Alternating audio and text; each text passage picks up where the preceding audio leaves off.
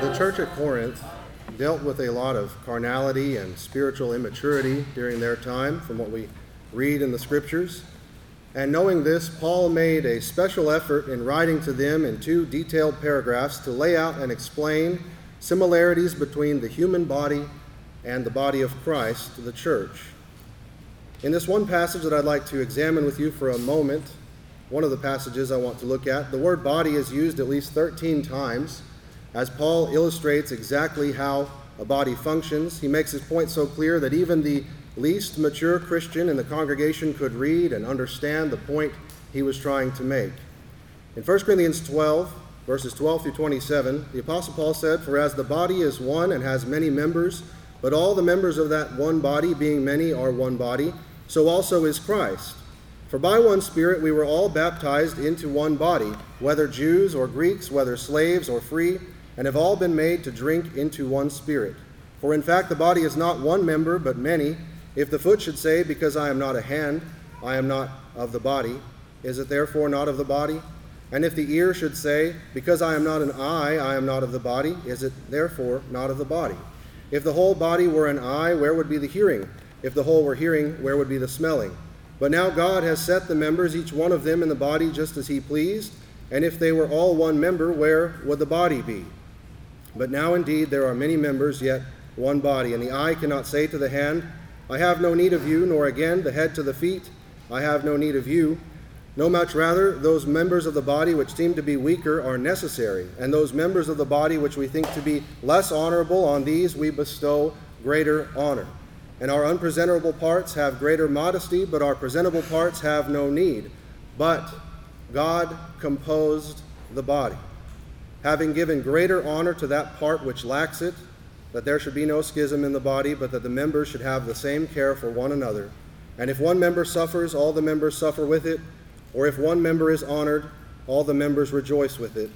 Now you are the body of Christ, and members individually." In this first letter to Corinth, Paul dealt with several problems within the congregation. In this passage, in this analogy that Paul chose to use, he also addresses many of those major problems at Corinth, their potential results, and he taught them some corrective solutions to those problems. From the opening words of his first letter to Corinth, all the way back in chapter 1, we learned that division was a constant threat to the life and well-being of the church there in Corinth. Now, mind you, we're not just talking about the big splits we might imagine over some false doctrine or false teaching or serious issues as we might count them, but throughout the letter, Paul discusses division of all sorts, which threatened the church and must be corrected, must be dealt with. Sometimes we don't think of everything that he addresses, some things we might call small things, as divisions, but Paul identifies them as such. Consider a few of the things he addresses prior to this chapter, chapter 12. In chapters 1 through 4, he talks about contentious factions that honored men rather than seeking unity in Christ. In chapter 5, he spoke of a necessary division when a sinner was in rebellion to God, who refused to repent, someone that they tried to help correct and they had to put aside and give over to the devil. Chapter 6, he dealt with disagreements leading to contention and division in civil courts of law. Chapter 7, he addressed contentions and questions about marital relationships, when it was or was not acceptable to separate, and gave them further instructions. Chapters 8 through 10, he answered questions pertaining to the practice of real or perceived liberties and a question of meat offered to idols. And chapter 11, he discussed some contentions over the signs of submission to God's system of authority and divisions in observing the Lord's Supper. Now that's quite a varied list. In some situations, Paul taught them when a division unfortunately must occur. But in most of these cases, Paul corrected those who caused any kind of division, any kind of disunity or disharmony within the body. And when we look at these subjects that he covers, some of them, again, they seem greater. They seem more serious, more desperate to us than others, don't they?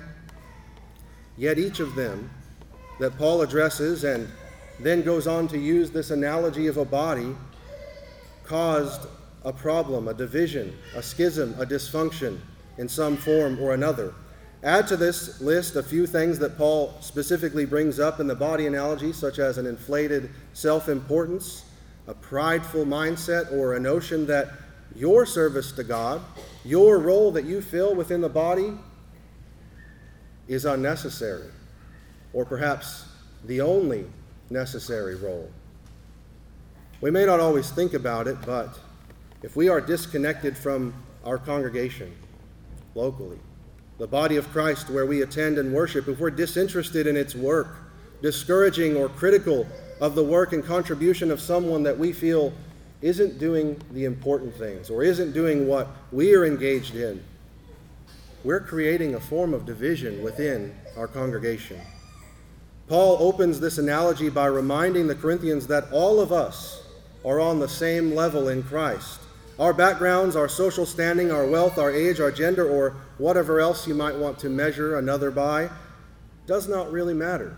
We've all been baptized into one body by one Spirit. And Paul's illustration takes something that we are all familiar with, something we all have, the human body.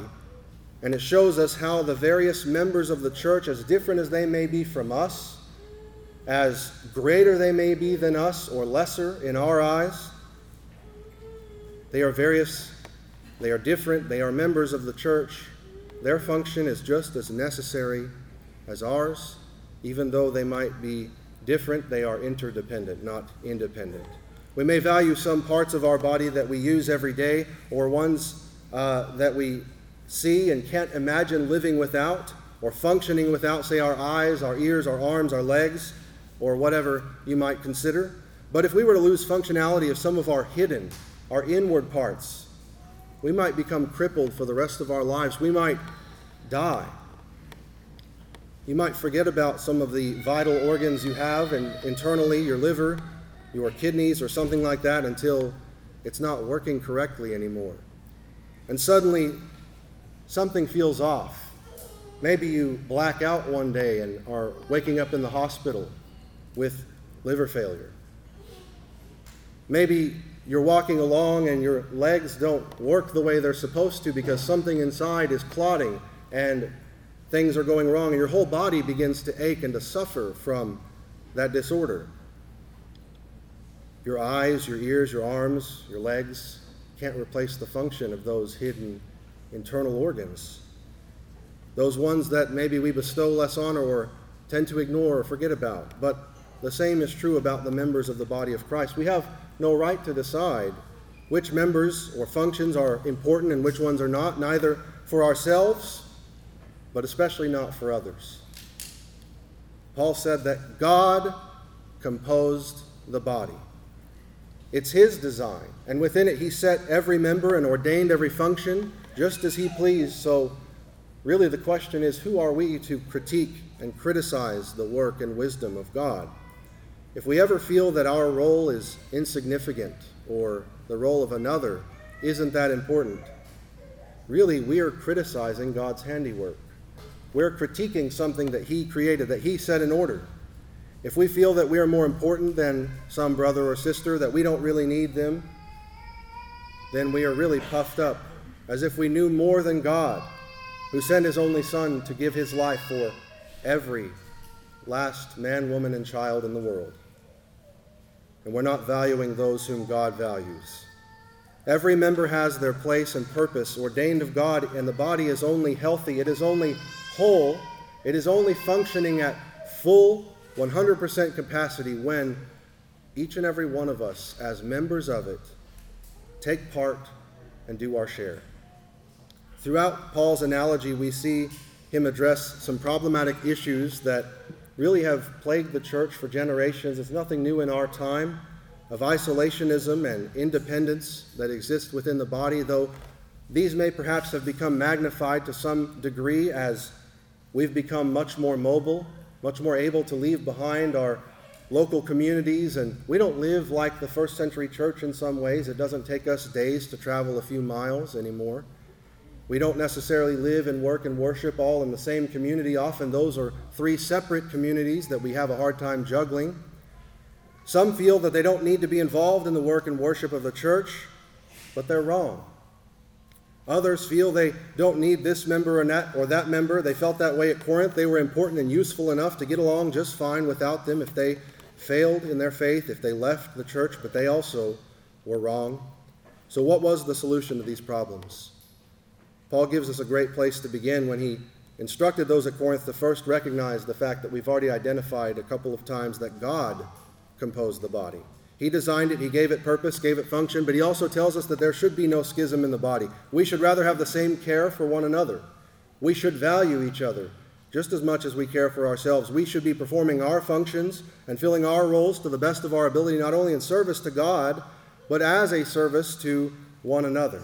We are to practice true and genuine empathy, to feel the pain of our brothers and sisters when they're hurting, to identify their weaknesses and to be empathetic, to help them overcome those weaknesses, to share in their joyful triumphs, to have joy in their strengths, and when we see them giving their best effort, to give them encouragement and maybe assistance. And that's excellent advice from Paul, but it's certainly not all he had to say on the matter. In another passage, he brings this illustration back to the forefront of his discussion in Romans 12, 3 through 8, and he gives a few practical instructions on how we are to perform our functions within the body, both to build up one another and to please God. To the Roman church, Paul writes, "For I say, through the grace given to me, to everyone who is among you, not to think of himself more highly than he ought to think, but to think soberly, as God has dealt to each one a measure of faith. For as we have many members in one body, but all the members do not have the same function, so we, being many, are one body in Christ, and individually members of one another. Having then gifts differing according to the grace that is given to us, let us use them. If prophecy, let us prophesy in proportion to our faith, or ministry, let us use it in our ministering. He who teaches in teaching, he who exhorts in exhortation, he who gives with liberality, he who leads with diligence, he who shows mercy with cheerfulness." Paul takes this analogy from the idea and the focus of God fashioning the body and the parts to perform specific functions to illustrate it as God carefully selecting gifts or talents to give to each person according to their measure of faith or ability. And we find here the emphasis is on our proper use of our abilities toward a goal of maturity and of building up one another, both for our own selves in our spiritual life with God, but also for those around us. The gifts that were given were suited to different purposes, given in different measures to different people. And the same can be said of our roles and responsibilities within the church today. And if you think that you don't have many gifts or enough faith to offer much to the body, let me remind you what Jesus said in Matthew 17 and verse 20. "If you have faith as a mustard seed, you will say to this mountain, 'Move from here to there,' and it will move, and nothing will be impossible for you." Even the smallest portion of faith, coupled with the gifts which God supplies, has the power to do amazing things. We need to evolve ourselves in service to God as much as we have matured today. If we have not matured much, that's not an excuse for idleness. But instead, we've identified our first and primary work, which is to become more mature. Now, I mentioned that Paul gives us some practical advice on how to solve the problems that he addressed in his extensive body analogy to the Corinthians, and he goes on to do this in the second half of the passage. Paul says that whatever gifts you have to the Roman church, he says, use them. Whatever you've got, start to use it. And that's simple enough, right? And you might think, well, that's easy. You're someone who's standing before us, speaking publicly, and let me tell you, if you knew me when I was younger, public speaking was the last thing on my mind. When I first was baptized and joined the church or became a member of the church, perhaps the only ability I felt I had, and it wasn't much at that, was leading songs. Leading old, worn-out songs that I could get started, I couldn't pitch, and I would swing my arm around like I had a problem. But I knew people who cared. I knew enough of the scriptures from those who were influences on me in my life to have that small amount of faith to know that when you take what you have and begin to use it, and as the scriptures say, precept upon precept, you begin to build, you'll find new talents developing. You'll find new works that you can engage in, or people who see something in you and they want to help you bring out something you don't see in yourself, or help you overcome hurdles that you've dealt with, a bar of entry you never thought you would cross to step in front of a crowd of people and to speak something that you wrote that hopefully is a lot better than it was 10 or 15 years ago. But that's where we all begin, reading and studying God's Word, trying to mature, taking what we have and putting it to use where we can, and taking that step out of our comfort zone to serve the Lord and be of service to our brothers and sisters. Start to use them, is what Paul says. Take your abilities and start to use them. He also lists several activities that we each engage in as Christians and instructs us that as we identify areas in which we can serve God and each other, we should do so with a good attitude. And just to engage in whatever work that we have, whatever things we're able to do. And as I was getting ready to speak tonight, my mind kind of drifted to Matthew 5, 14 through 16, how we often teach on Jesus' words there in that passage, applying the idea of being lights to the world and teaching on our individual opportunities to work in this world and our effects on the people we encounter, and that we should be sharing the gospel, being an example of what the Lord would have us to be, of Christians to the world around us. And I thought, maybe we should take the time to consider our congregation as a light to its community in light of Paul's teaching on the body. When you aren't the functioning member that you ought to be within the body of Christ in your local congregation, the light of your congregation, of the local body of Christ, begins to dim. And if there are enough who are not engaged, it could be in danger of dying. The body needs to heal so long as you remain that way. And it can't function at its full capacity. And we won't see the gospel go forth the way that we pray for and the way we long for, so long as each of us individually are not growing and taking our part in our congregation's life and work. There are no unimportant members in the body, and I think over the last few years of isolation, we've probably all seen that in our local congregations there's a lot of work to be done. We have a lot of members who need to start growing, who need to start working. It was easy to miss or to ignore when the roads of travel were open and we could freely go and hear good, strong gospel preaching at meetings throughout the year, but recently we became far more dependent on what we had at home, didn't we? Maybe our eyes were opened. Maybe they needed to be.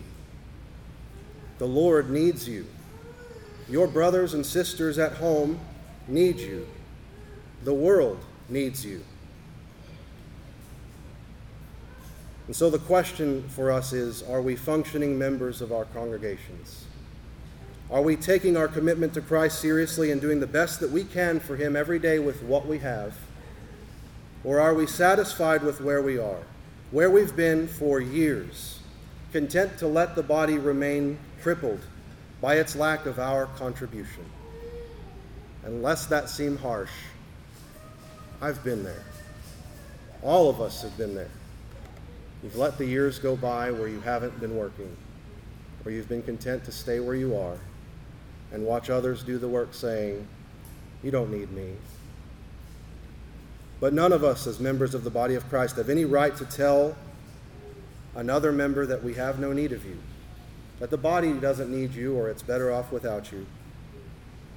But let me tell you, you also have no right to tell your congregation, the body of Christ, or the Lord Himself, you don't really need me. The truth is, there are people who may never obey the gospel, who may never know the Lord and the joy of salvation that we sometimes take for granted, until you stoke the fires of conviction in your heart. And as Jesus said, let your light so shine before men that they may see your good works and glorify your Father in heaven. Jesus can